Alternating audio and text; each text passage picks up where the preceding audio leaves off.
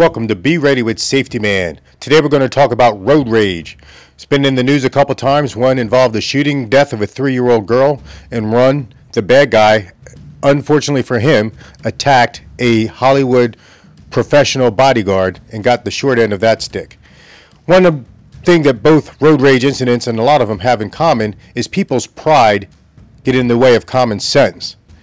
If you make a mistake driving, give the international signal, mea culpa, I messed up, and then move on, ignore the driver.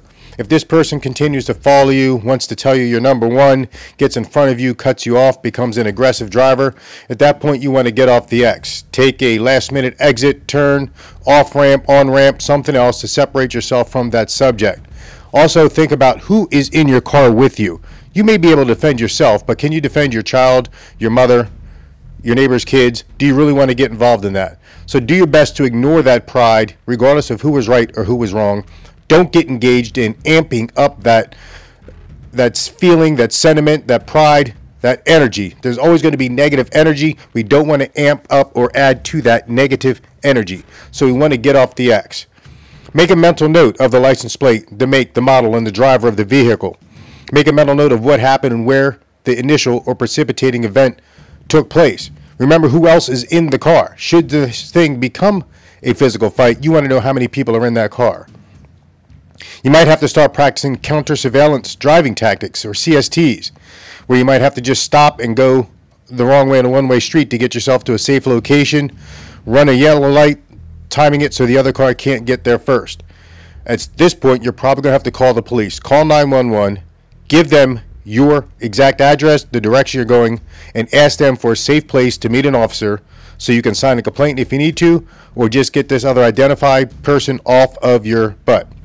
Do not go home and do not go to your place of work. That'll make it easier for this place to pick up later and continue if he has any nefarious activities. Worst case scenario, move to a public place with a lot of activity, like a Wawa or a busy gas station. Look for a firehouse, look for a police department. But by all means, stay on the line with 911 until you see, hear, and are helped. Do not exit your vehicle. If the vehicle cuts you off, back away. Do not exit your vehicle and think you can argue this person under control. They are in a heightened state of excitement, and rational arguing, rational conversation is probably not going to work. So again, review, pay attention, get that pride out of the way, give the international symbol of I messed up, mea culpa, get off the X, call 911, make a mental note. If there's other people in the car, give them things to remember. You remember the license plate, you remember the driver, you remember the make and model of the car.